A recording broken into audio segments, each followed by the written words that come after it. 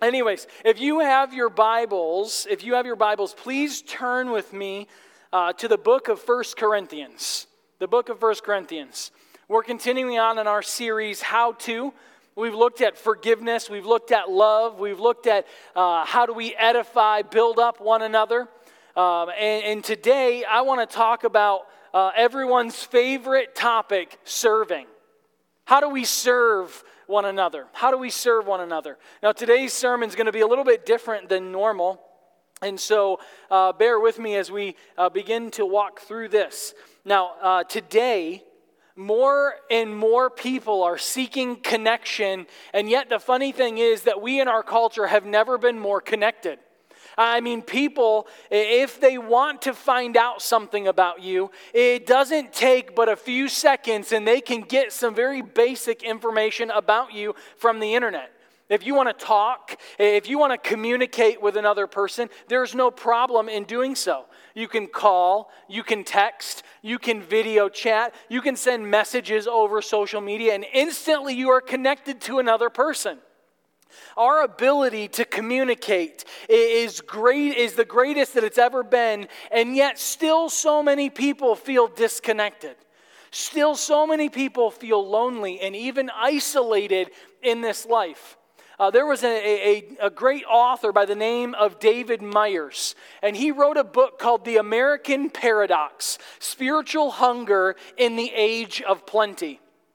Making an interesting and eye-opening discovery, he looks at modern culture and he begins to lay out some conclusions that he sees here for us. Now I want you to look at the screen. This is one of the things he says. He says, "Never have we had so much and yet so little." Never have we had so much and yet so little.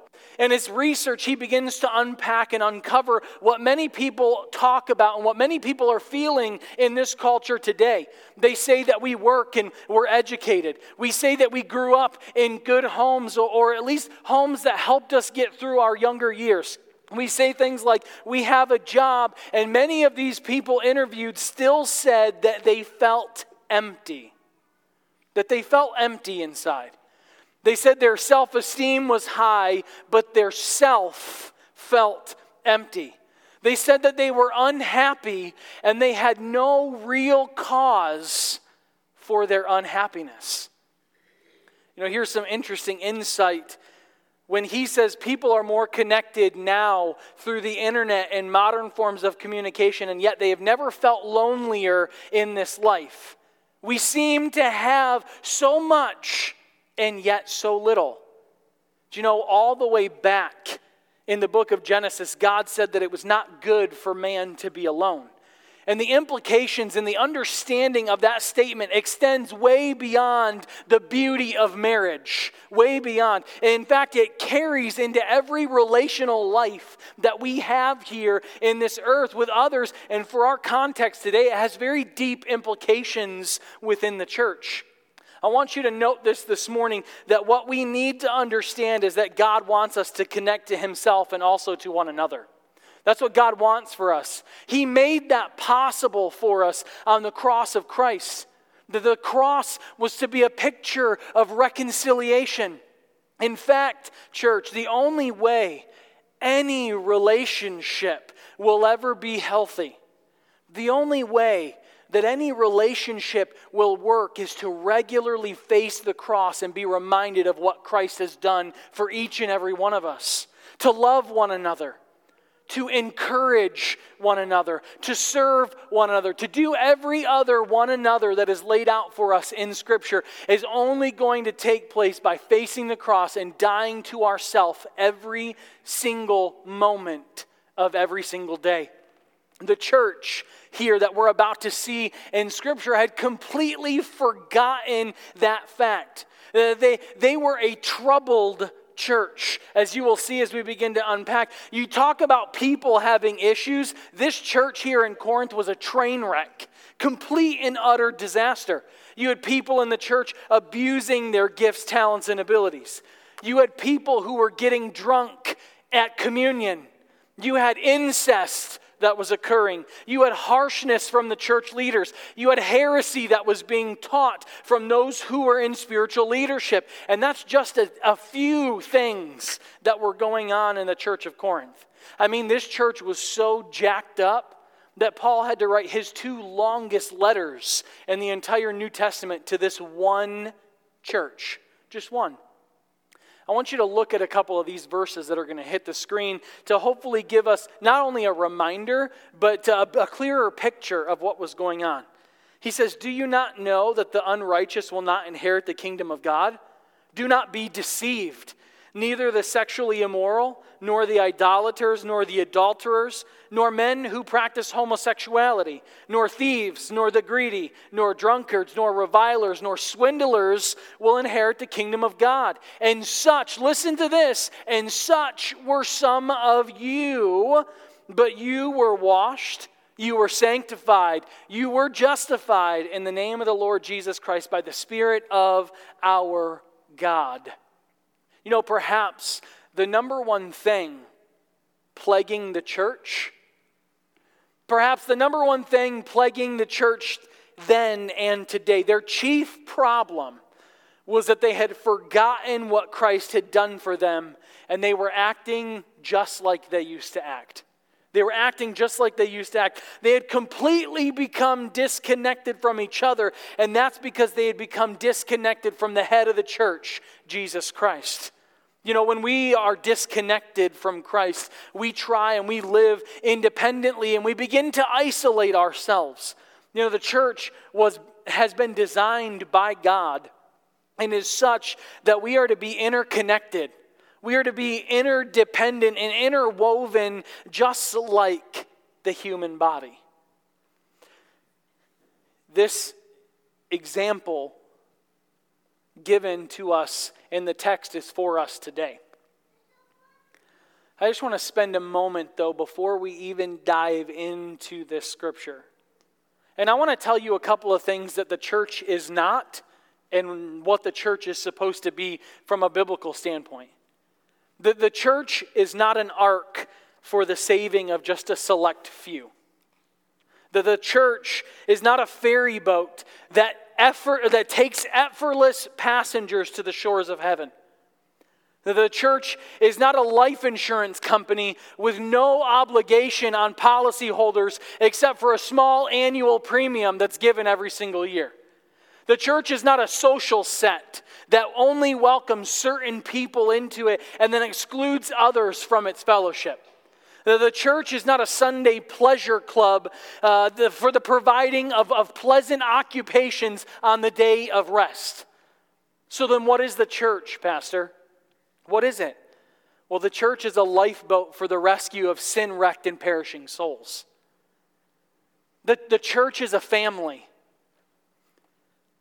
in which love and service are expected from each member to each member. The church is an organized community with constant activity and continual growth and development. The church is a company of believers who have found the one way of life and obey the one true Lord of life. The church is a union of those who love for the benefit of those who are suffering. The church is a center of worship in which the spiritual life of each is helped by the spiritual life of another. The church is the representative, the body of Jesus Christ on the earth. It is the one that reflects His Spirit and is also controlled by His will. And so if you would turn with me, if you're not there, to 1 Corinthians chapter 12, and I'm going to pick up in verse 25. And he says that there may be no division in the body, but that the members may have the same care for one another. If one member suffers, all suffer together. If one member is honored, all rejoice together. Now you are the body of Christ and individually members of it. And God has appointed in the church first apostles, second prophets, third teachers, then miracles, then gifts of healing, helping, administrating, and various kinds of tongues. Are all apostles, are all prophets, are all teachers, do all work miracles, do all possess gifts of healing, do all speak with tongues, do all interpret, but earnestly desire the higher gifts, and I will show you a still more excellent way. You know, a lot of examples have been given to describe the church, but the picture of the human body was used. Because here is what we know, church, here's what we know about the human body. From a scientific standpoint, the body must obey the head. The body has to obey the brain. It responds to the brain. And when it does not, something is messed up, something is wrong. The parts of the body always work together. And for us, Jesus is the head of the church. And if we are the body and we are not responding to the head, then something is desperately wrong in our lives. The eyes and the ears do not only serve themselves, they serve the whole body. The hands do not only feed and defend themselves, they feed and defend the entire body. The heart does not only supply blood to itself, but it supplies blood to every piece of the body. You know, sometimes there's a part of the body that only lives to serve itself. It doesn't contribute anything to the rest of the body, and everything it gets, it uses to feed and grow itself, and we call that cancer. We call that cancer. The one part that destroys something that is healthy. You know, we can never serve one another, or as the text says here, care for one another, until we are connected to the head and then interconnected with one another. You know, in this chapter, if we were to pull back the cover, and we don't have time to read the entirety of this chapter, but if we did, you would soon see that the word member is used over a half dozen or more times by Paul. And the point is very clear that we are members and we are to be living in obedience to God. But Paul could have said, and I was thinking about this today, Paul could have, and some think he should have just come out and said right out of the gate, just care for one another. And he could have completely ignored the spiritual foundation that he was trying to lay here in Scripture and just say care for one another. Man, as I was even studying this portion of Scripture out several years ago for one of my classes, I was like, come on, Paul. Don't bother the people with the theology behind what you're saying. Just tell us what to do. Anybody ever been in that place? Like, you know something's wrong in your life, and then the person who's trying to help you doesn't give you the answer. They just ask a bunch of questions. Just a little side note here. If you ever come to a counseling appointment with me, that's going to be me. I'm the guy who asks all the questions. But that's Paul. Paul's like, I'm not going to come right out and just tell you what to do. Why? Why do the questions get asked? Why all the foundation? Well, because Paul wanted more than just results for the Christians. He wanted the Christian to also have an understanding of why we do what we do. Because Paul knew that ultimately the best results are based upon understanding. And so the first thing I want us to see this morning in this passage of Scripture, that as believers, we are to live together under the lordship of Jesus Christ. We are to live together. You know, the reason why many people are so disconnected from each other is because they're not connected to Christ. That's why. Our vertical relationship always affects every horizontal relationship in this life. And our relationship with God becomes maximized when we are connected to other believers in the church. But here's the point in a nutshell for us. You know, God created us, and then He had to recreate us because of sin. And He's placed us in His body exactly where we are supposed to be, and has equipped us to do exactly what He wants us to do for such a time as this. I think the sad part is that when we fail to function as God intends, the church suffers. when we fail to function the way that the Bible has laid out for us in God's Word, the church suffers. But not only the church suffers, so does our culture. Our culture suffers, and Christianity ends up looking like just another dysfunctional religion that is out there in our society. You know, part of the problem in the church is our quote-unquote American mindset, right? We embrace individualism here in America. Would you agree with that? We embrace individualism. We embrace independence. I can do it myself. I don't need help. I want it to look this way. This is mine. This is mine. Right? It's your truth. It's my truth. It's everybody else's truth. We just have to accept it because they believe in some truth. That's what our culture is teaching right now. And you see, the natural man is always inclined to do his own thing, to go at it alone. But listen, church, the moment Cain killed his brother and dismissed his responsibility for his brother's welfare, man has continued in those footsteps. Since the book of Genesis chapter 4, a self-sufficient philosophy is a sinful way to think and to live. It is totally opposite of God's plan for His people. How many of you have ever read the poem or seen the movie Invictus? It's several years old. There's a very well-known line of Invictus. And it says this, that I am the captain of my fate and I am the master of my soul. That statement fully expresses the heart of a fallen man. Fully expresses the heart of a fallen man. The desire to be his own God and do his own thing without regard for other people. You know, to live totally independent from the plan and the purposes of God. But I love what Paul laid out in Galatians chapter 6 when he said this, is going to hit the screen. Bear one another's burdens and so fulfill the law of Christ. For if anyone thinks he is something when he is nothing, he deceives himself. If he thinks that he is something when he is nothing, he deceives himself. To think that you don't need the church is to think that you are something that you are not. It also limits our connection to God. Why? Because as a member of the body, we must stay connected to the head and learn to submit to His plans and purposes for this life. I love the fact that they use the human body as the analogy. Because it teaches us about the unity and the diversity of the body of Christ. You know, the human body is the most fascinating organic creation of God. It's one of the most fascinating.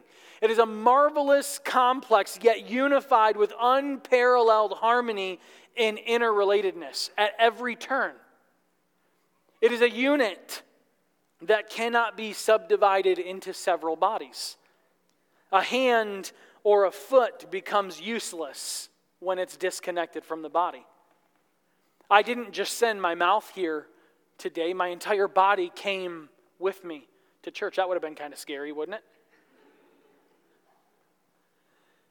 If the body is divided,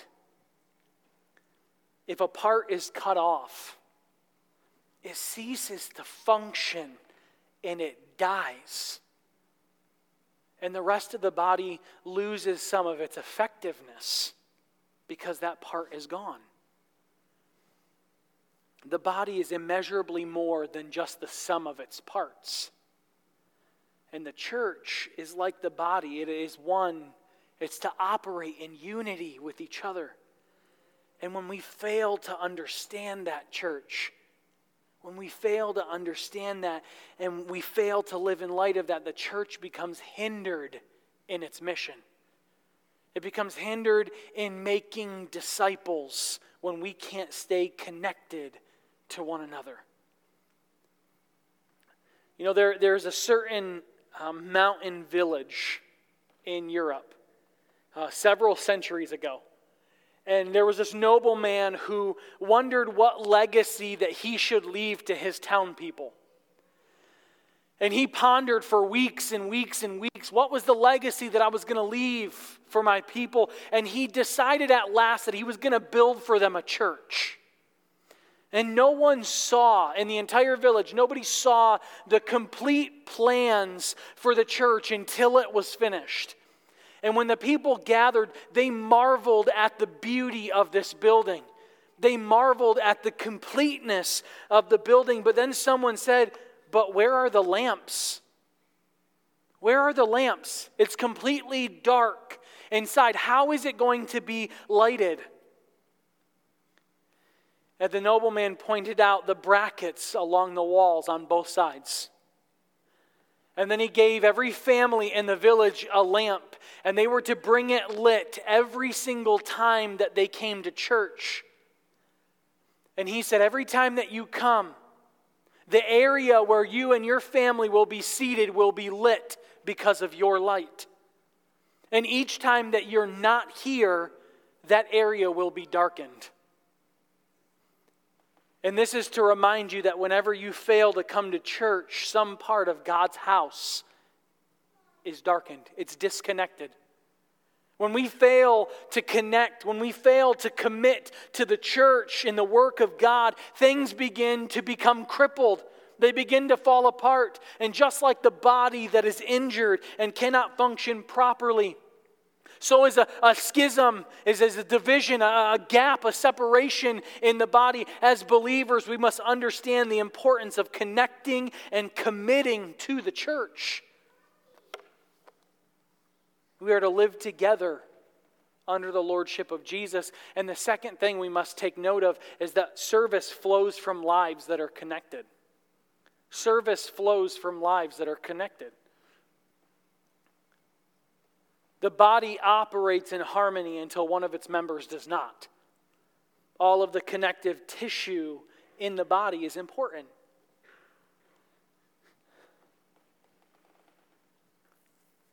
How many of you have ever torn your fingernail away on your hand or your toe? Has anybody ever had that happen? That's kind of painful, isn't it? And it's a lingering and lasting pain. This last summer, I was doing some work in our barn, and I was putting in some new fencing, and I ran out of screws, and I didn't feel like driving back into town, and so I thought I would have the brilliant idea of just getting a really long nail and using the very last part of the fencing and just put a 4-inch nail in. And I was holding that nail, and it was going through beautifully. And then someone started to talk to me, and I pulled back, and I swung and hit right on top of my thumb. And I remember dropping that hammer, and I remember screaming like a small child, deathly afraid because of somebody's Halloween costume. And that finger instantly turned black and blue and purple. And about 3 days later, the nail began to peel back from my thumb. And it was one of the most painful experiences in my life. I've had surgeries. They've removed a piece of my jaw about 6 years ago. I remember all of these different things that have occurred in my life and the different pain that I have endured. And for whatever reason, that one pain hurt me the most. The nail that protects my skin was completely ripped away. What about that moment when you stub your toe? And not just any toe, but you catch your pinky toe on the side of a piece of furniture that does not budge. It's like your entire life just flashed before your eyes. And that one moment, I've always wondered what our reactions would look like on video when things like that occur. I wonder what my wife was seeing when I smashed my finger with that hammer. Did my wife think maybe I shouldn't have talked to him?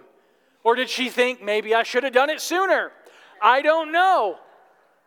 Right? What happens? What about those of you who have had kids? Right? And you're in the pitch black and you're trying to go to the bathroom in the middle of the night and you step on a Lego. And not just a little one, but a big Lego. Right? All of these things occur and they happen to us. And Paul is sitting here telling us these things that cause us pain are there for a purpose.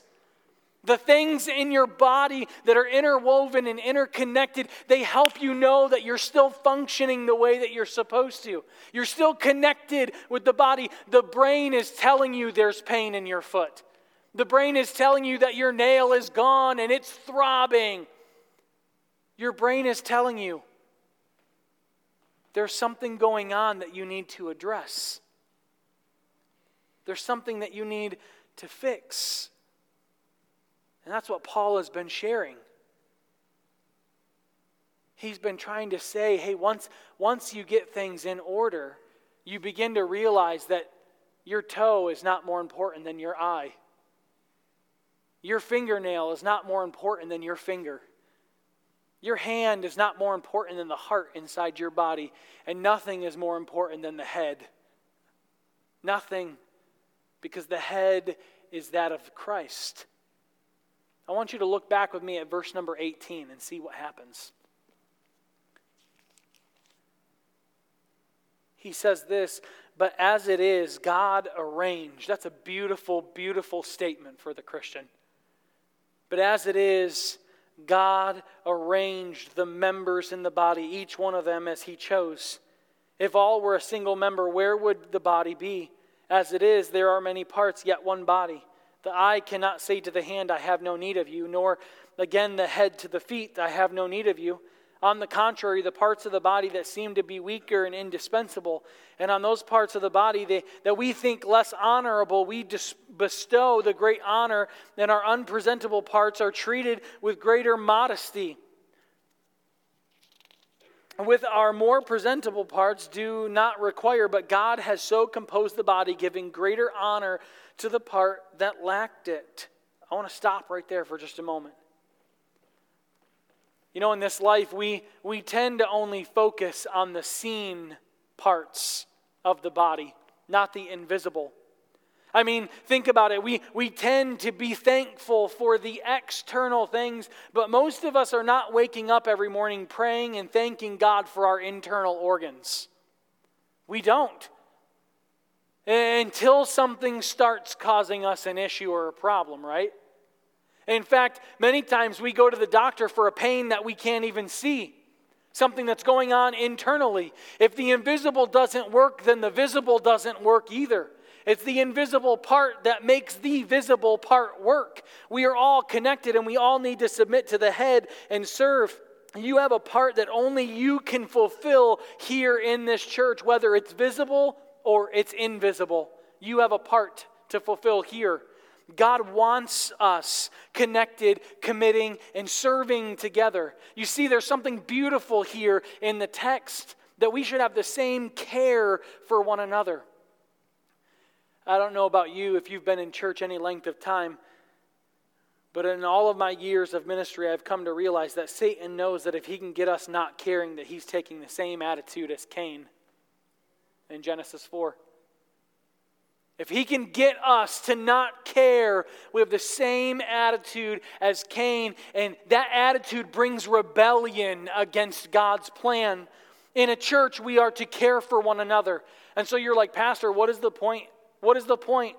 Well, as a pastor, I care about everyone, but I can't care for everyone. It's a physical impossibility in my life. That's why we have a church. We have a church so that we can care for each other. We have a church so that we can be connected, and in essence, this is what serving one another is about. I want you to write this down and take note. Caring for one another is service in action. Caring for one another is service in action. One of the saddest parts about being a pastor is that I see oftentimes that our culture is so permeated with a consumer mindset, and it's begun to invade the church. Lots of people want church but don't want commitment and accountability and service that comes with being a part of a church body. Like, we have this cruise ship mentality. Like when you go on a cruise, how many of you have ever been on a cruise before? Or you know about it, right? When you step onto the cruise ship, everybody does everything for you. Everybody. One year, several years ago, some really close friends of my wife and I's went on a cruise, and they came back and they were telling us about the cruise and about the different things that occurred. And they were like, on our last night on the cruise ship, the people who were running the cruise ship had all of the staff come out and take a bow for everybody that was in the dining hall. And he snapped pictures because he said, I was completely shocked to see so many people just continuously coming out from behind the scenes. He's like, there were so many hands that made that cruise ship work. It was unfathomable. He said people just kept coming, and I couldn't even count fast enough the number of people that made that cruise ship what it was supposed to be.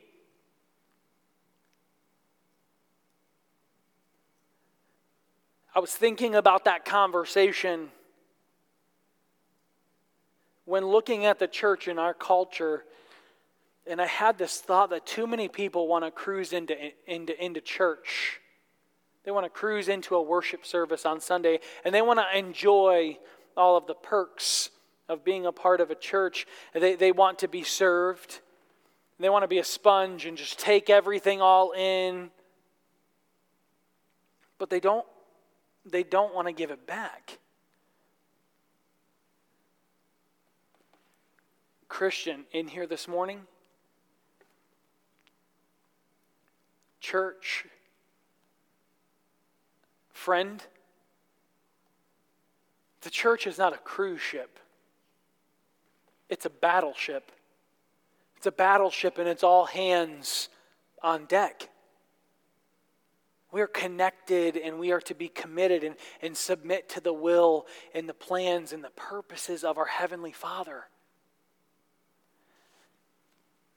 And I believe a verse that Jesus spoke in the book of Mark should be tattooed upon the Christian's life. Jesus did not come to be served, but he came to serve and give his life as a ransom for many. And so we come to the end of this first part of me talking about serving. And I have 3 questions that I want to close with. 3 questions. The first is this: am I connected to the body of Christ? Am I connected? Meaning, am I a believer? Have I surrendered and submitted my life to Christ? Not just to have a get out of hell free card, but have I submitted to Christ in my life? Am I connected? The second, am I connected to the cause of Christ?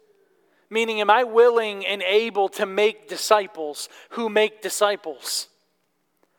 Man, a church cannot call itself a biblical church unless it has some focus on discipleship, on making disciples. Before Jesus ascended into heaven, he gave the Great Commission.